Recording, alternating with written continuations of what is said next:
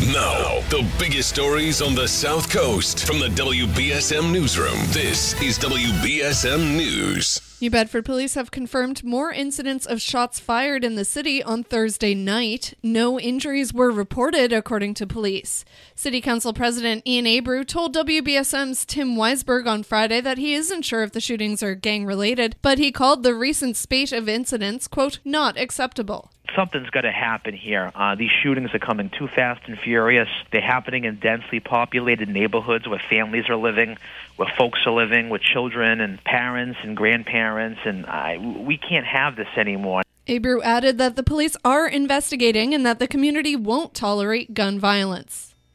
Abnormally low rainfall in May has led to the state already declaring a mild drought in the southeastern Massachusetts region, according to an announcement earlier this week.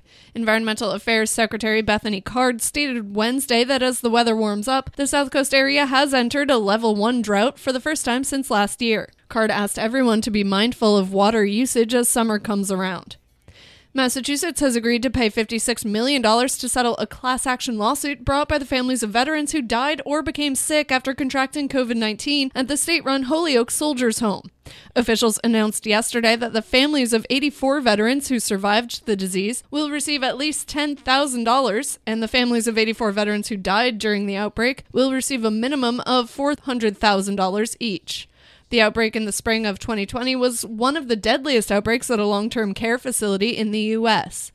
A baseball signed by Ukrainian President Volodymyr Zelensky has sold at auction for more than $50,000, a portion of which will go towards providing humanitarian aid to Ukrainians displaced by the nation's war with Russia. Auctioneer RR Auction of Boston announced the winning bid Thursday.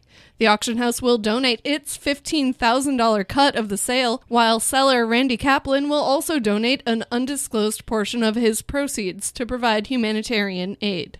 In sports, the Bruins are now tied with the Carolina Hurricanes at 3 games apiece after last night's win, with Game 7 set for Saturday night in Raleigh. The Celtics are hoping to stave off elimination when they visit the Bucks in Game 6 tonight, and the Red Sox face the Texas Rangers again tonight. Now for a look at your local forecast from ABC6. Friday afternoon, developing sunshine. Clouds may hold on a bit longer near the coast. Warm and muggy inland with highs in the mid-70s. Cooler at the coast with a sea breeze. Friday night, clouds and fog return. Muggy upper 50s. And for Saturday, a mix of clouds and sun. Muggy with highs in the mid-70s. Watch ABC6 for my 7-day forecast. I'm meteorologist Tim Studebaker on New Bedford's News Talk Station 1420 WBSM. I'm Kate Robinson for WBSM News. Stay up to date with New Bedford's News Talk Station 1420 WBSM and get breaking news alerts and podcasts with the WBSM app.